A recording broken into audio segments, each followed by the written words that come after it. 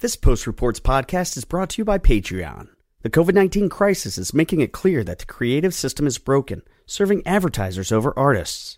On Patreon, creators can build a more sustainable income source, and their fans get access to exclusive community and premium content through monthly memberships.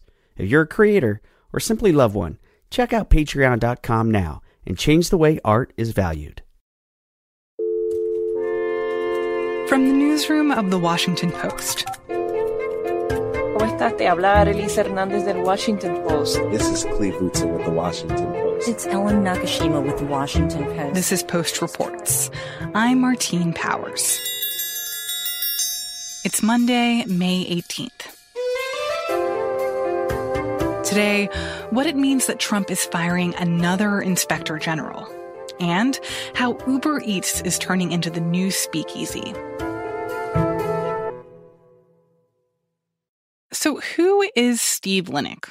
Steve Linick was the Inspector General at the State Department. He'd been in that role since 2013. He was appointed to the position by President Obama, but he's not a political appointee. In fact, he'd served in the government in a number of different capacities over the years, including at the Justice Department in both Republican and Democratic administrations. And his job at the State Department was to act as the internal government watchdog. He would investigate the way taxpayer dollars were being spent in the department. He also would investigate various management issues, enacting sort of as the eyes and ears of the public as an accountability mechanism inside the administration.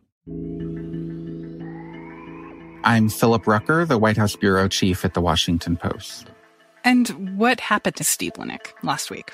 He was swiftly fired. And we are just getting word in that U.S. President Donald Trump has sacked yet another government watchdog. This time, it is the Inspector General of the State Department, Steve Linick. It happened late Friday night. Fourth Inspector General removed by the president in the last several weeks. The president made the decision and did the firing himself and said he had lacked confidence in Steve Linick. But we learned through our reporting that there was more to the story than that. Now, there is also word Linick's office had opened an investigation into the Secretary of State, Mike Pompeo. It turns out that Secretary of State Mike Pompeo recommended to Trump that Linick be fired. And we now know that Linick had recently opened an investigation into Secretary Pompeo, specifically into allegations or the possibility, rather, that he had been using a government-paid staffer, what's known as a Schedule C appointee, to do personal errands on his behalf, such as walking his dog, picking up his dry cleaning, making dinner reservations for Pompeo and his wife. And is that kind of stuff, is that just frowned upon? Is it illegal? Why is it a big enough deal that the Inspector General would be looking into something like this? You know, it's not a major crime, but it is against government policy to use taxpayer-funded staff, positions such as a Schedule C appointee. Those officials are not expected to be picking up dry cleaning or walking your dog or doing chores around the house. And so have President Trump or Secretary of State Pompeo said or confirmed that this was why the IG was removed, because he was looking into these allegations of kind of impropriety on Pompeo's part? Trump wrote to House Speaker Nancy Pelosi saying that he lacked confidence, no longer had confidence in Linick as the Inspector General, and that as the president, he has the authority to remove him and to replace him with a new Inspector General. And that, of course, is true. He does have that authority. Explain, sir, why you decided to fire the Inspector General at the State Department? Yeah, I don't know him at all. I never even heard of him. But I was asked to by the State Department, by Mike. Trump only fired Linick at the recommendation of Pompeo. It was Pompeo who asked the president to remove Linick, and the president agreed, according to the White House. I said, these are Obama appointees, and if you'd like to let him go, I think you should let him go. So do we know who is replacing Linick? We do. President Trump has announced that Stephen Ackard, who's a trusted ally of Vice President Pence and a diplomat who had been directing the Office of Foreign Missions, that he will be replacing Linick as the acting Inspector General. He's considered much more loyal to the Trump administration, given his long ties to the vice president. So when it comes to removing an Inspector General from his position, this isn't exactly new for President Trump, right? This has happened before. That's right. This is the fourth time in, a number of months that President Trump has fired or removed or downgraded an inspector general in the government. And that is unprecedented in modern history. It's highly unusual. Technically, inspectors general are appointed by the president. They're technically political appointees. Many of them have to be confirmed by the Senate, but they are not treated historically as political appointees. In fact, their independence has been protected and championed. And even though presidents appoint inspectors general, they tend to serve in a rather nonpartisan capacity. But Trump has really changed the way he views inspectors general. He demands loyalty from them. He wants to push out those who he thinks are not sufficiently protecting him in his administration. And so he has systematically, over the last few months, really since the end of the impeachment proceedings, tried to get rid of inspectors general who have been tough and aggressive with their internal investigations, beginning with the inspector general for the intelligence community. So who have been these other inspectors general that have been removed by the president? In recent weeks, Trump has ousted 3 other inspectors general from their jobs, starting with the intelligence community's inspector general, Michael Atkinson, who had been the one who handled that whistleblower complaint that led to the president's impeachment. The president had a personal grudge against Atkinson. But he also pushed out Glenn Fine, who was going to be the chairman of the federal panel that Congress created to oversee the management of the $2 trillion coronavirus stimulus package. And more recently, he removed Christy Grimm as the principal deputy inspector general for the Department of Health and Human Services. And that came after Grimm's office had done a report criticizing the Trump administration's response to the pandemic, citing the severe shortages of testing kits and widespread shortages of masks and other protective equipment. And what has been the response from Congress about this? Democrats have been outraged by this. Nancy Pelosi, the House Speaker, issued a statement over the weekend saying that this has been a dangerous pattern of retaliatory action by the president. The top Democrat on the Senate Foreign Relations Committee, as well as the chairman of the House Foreign Affairs Committee, have jointly launched an investigation into the Linick firing. And we've heard from Senator Mitt Romney, notably a Republican. Romney wrote on Twitter Saturday evening that the firing of Linick is, quote, a threat to accountable democracy and a fissure in the constitutional balance of power. Is there anything that Congress can do to protect Linick or prevent him from being fired and removed? Technically, there's now a 30-day period before Linick is formally removed from his position. That's the way the law works for these inspectors general. So Trump notified Congress on Friday night, and that began the 30-day clock. Presumably, Congress could pass some sort of law that could protect Linick, but it seems very unlikely that would be done, and certainly unlikely that would pass the Republican-led Senate. And so at this point, I think Congress is going to do their oversight duty to investigate the matter, bring Linick forward probably for a hearing, and air his story, and of course air the administration's story as well, and see if there are laws that can be put on the books for the future. That being said, though, it's unclear what Congress can really do to change the president's actions and to restrain him somehow, because technically the president does have the power and the authority as the head of the executive branch to hire and fire inspectors general. That's within his power. He's correct about that. There's no law that restrains him. All there are traditional norms that have protected the independence of inspectors general, but Trump is busting through that norm just as he has so many other norms over the last few years. And so when you say that this is a norm that President Trump is breaking, that presidents do have the power to remove inspectors general, but in the past that typically has not happened, is that basically because it's considered such a bad look that if this person is in a job who's supposed to be providing oversight for departments within the government, that you don't want to be the president who's just like clearly firing people because they're critical of what you're doing wrong? That's a big part of it. In the past, there have been presidents who've wanted to fire inspectors general and even thought seriously about doing so. Ronald Reagan is one such president, but have been talked out of it by their aides because it's just not something that traditionally has been done in the government. And it's such a bad look to be getting rid of your own internal watchdog. It just smacks of corruption, politically speaking. And yet Trump is not restrained by those sorts of political calculations or traditional norms. And he feels like he has the power to remove the inspector general. So he's going to exercise that power because he didn't like what this inspector general and what the other three before him had been doing in their jobs. Philip Rucker is the White House bureau chief for The Post.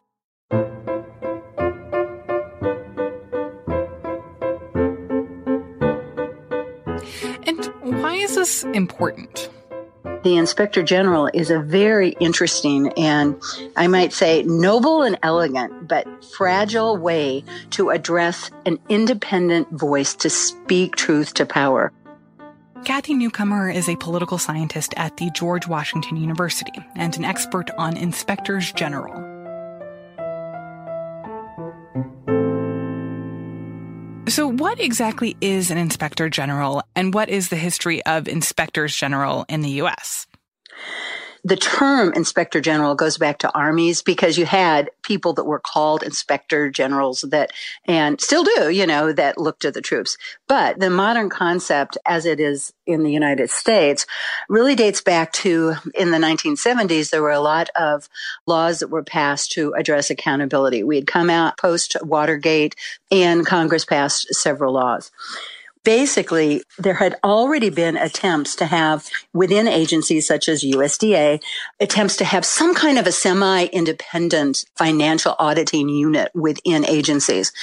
And so the original act only established 12 IGs in the major departments, and we're now up to 75, the 75th being the one that was established to look over the funding going out in response to COVID-19. Wow, that's a lot of inspectors general, 75. Right, exactly. So virtually now every agency, even things like, for example, the Nuclear Regulatory Commission, the FCC, the FTC, the Smithsonian have their own. And so there are really two kinds of inspector generals, one that are presidentially appointed and Senate confirmed. And those are the larger agencies, as you would imagine. The others are for the smaller organizations, and they are like senior civil servants. And why is there a difference in how those jobs are filled, that some of them are appointed by the president and some of them are not? So they're basically for the larger agencies. And as you can imagine, somebody who would be IG for the Department of Homeland Security or HHS or Commerce, it's like a huge holding company that is covering a lot of ground. And so what are some notable examples from history of when inspectors general held government officials accountable and really enacted this role as a watchdog? So inspector generals are basically typically operating under the radar to make important improvements in the way that government runs. And it's hard to say, oh, there was that one, report that just hit it out of the park. But if you look back, HHS was looked into in the 90s. There was a lot of money spent by Medicare on home health aides. But there was also discovery of a lot of fraud and waste and abuse in these Medicare payments. And so the Inspector General at HHS, that's, Health and Human Services, issued a series of reports that ended up saving literally billions, but also improving the services given to our elderly, which of course is the key point. So basically, they're trying to make sure that that taxpayer money is not being wasted, and also the government is running as efficiently as possible. Right. So when it comes to inspectors general and the role that they fill within agencies, what about how they are removed from their jobs? And does the president typically have the power to fire an IG that they don't necessarily approve of? The removal was basically vague in the original act, but in 2008, it was more clarified to say that if the president decides to remove an IG, they need to give 30-day warning to Congress in which they describe why they are doing that before they actually can fire the person. And then at that point, does Congress get to be able to step in and say, yes, we agree that this person should be fired, or no, we're putting our foot down. This person has to be able to stay on their job despite the fact that you want to fire them?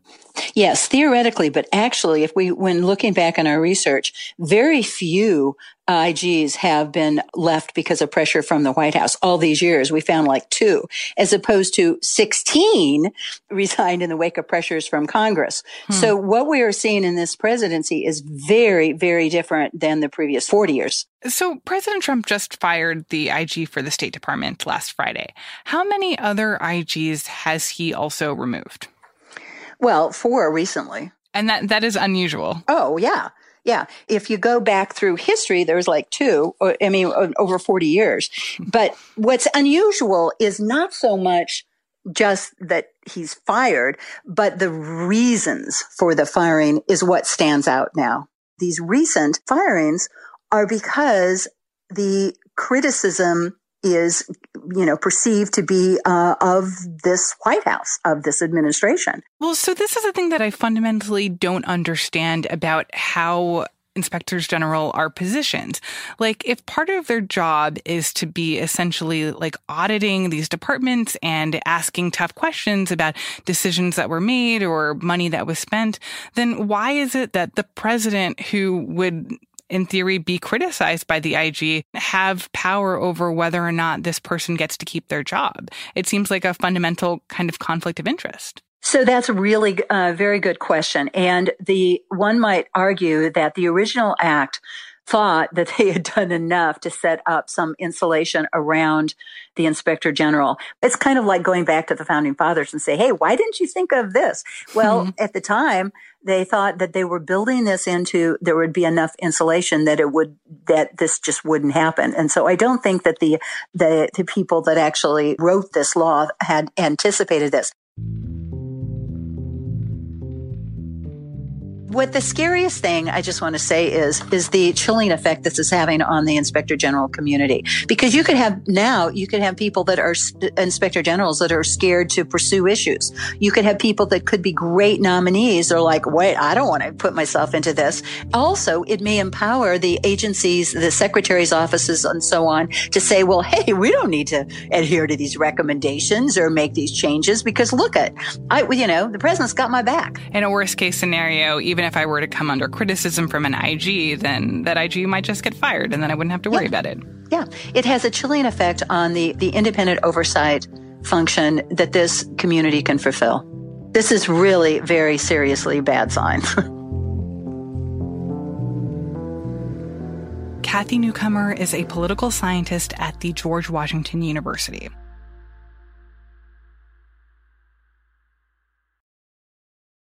Between tour cancellations, lost creative gigs, and shrinking ad revenue, the COVID-19 crisis is making it clear that the system supporting creative people is broken. Patreon offers a better way. We help creators make up lost revenue and build a more sustainable income source by offering a monthly membership to their fans.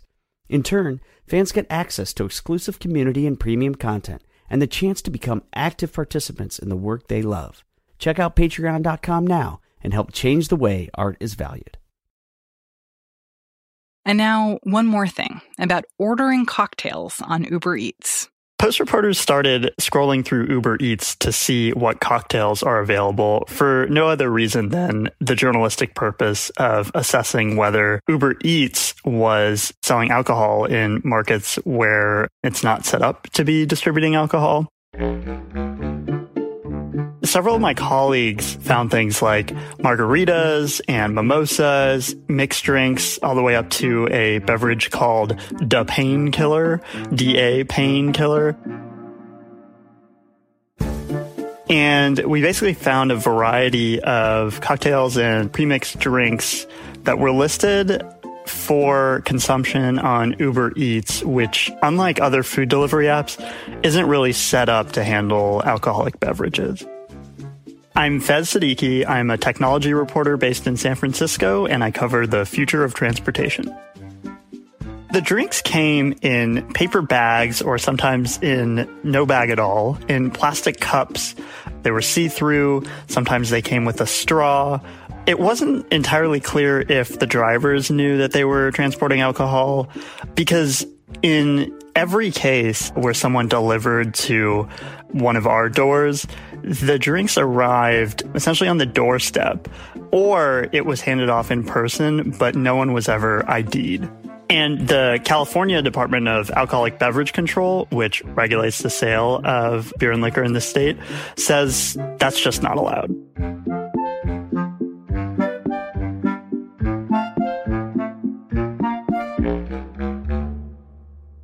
In recognition that restaurants were in a bit of a bind because of coronavirus, the California state regulator on alcoholic beverages eased its restrictions on the sale of cocktails and premixed drinks and basically allowed those to be taken out of the restaurant to go, basically. So you could order drinks with your food. And, there were a variety of requirements on that. They had to come in sealed containers. They had to be transported in a delivery person's trunk. The recipient had to be ID'd, and essentially the courier and the restaurant are on the hook for ensuring it's being delivered to someone who is of age and who's not intoxicated. Certain food delivery apps, DoorDash, Postmates, and Caviar, among others, are set up to handle the sale of alcoholic drinks. So what happens is when the restaurants input alcoholic beverages within the apps, they're coded differently from food. They trigger an ID requirement where a driver has to scan the recipient's ID card, and they trigger essentially a firewall so that you can't just order the beverage on its own. You have to also get food with it. In Uber's case, restaurants were listing cocktails and other alcoholic drinks on their menus without triggering any of those protocols. And that's because Uber only really allows the sale of alcoholic beverages on its app in Florida and select smaller markets and cities, like Chicago is one of them. But outside of those places, the app really isn't set up to handle the sale of alcoholic drinks. The big concern here is liability. Essentially, Uber can't be held accountable legally for this, but that means that it falls to the drivers to bear the burden of what's happening here. Basically, a driver could be held criminally liable for distributing an alcoholic beverage to a minor or an intoxicated person, because drivers are the ones who are on the hook for IDing. Beyond that, the restaurant, the original distributor of the alcoholic beverage, is not only responsible for IDing the person who picks up the beverage, they are also responsible for its ultimate recipient being of age. So it falls to both the courier and the distributor, i.e. the restaurant. A lot of drivers see this as particularly unfair because all that's happening as far as they're concerned is they're being assigned an order and they're carrying it out and dropping it off at the door, abiding by the contactless delivery that we've set up now amid coronavirus. Drivers feel like this puts them in a really tough position, and the ones who know what's going on don't really want any part in it. I think this goes beyond just individuals breaking the rules, and it's more a broader question of Uber's ability to police its app. Uber has consistently had trouble policing its apps, and this is just sort of another question about their ability to screen what's going on their platform. Fez Siddiqui writes about the future of transportation for The Post.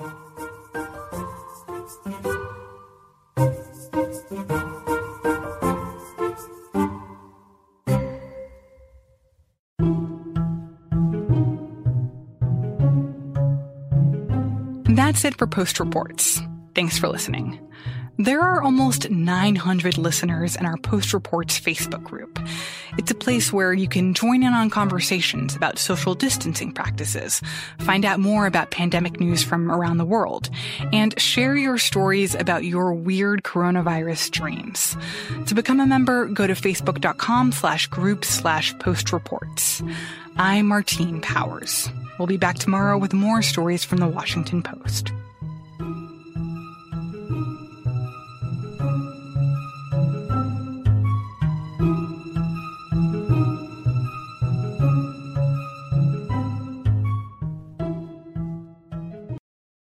This Post Reports podcast is brought to you by Patreon.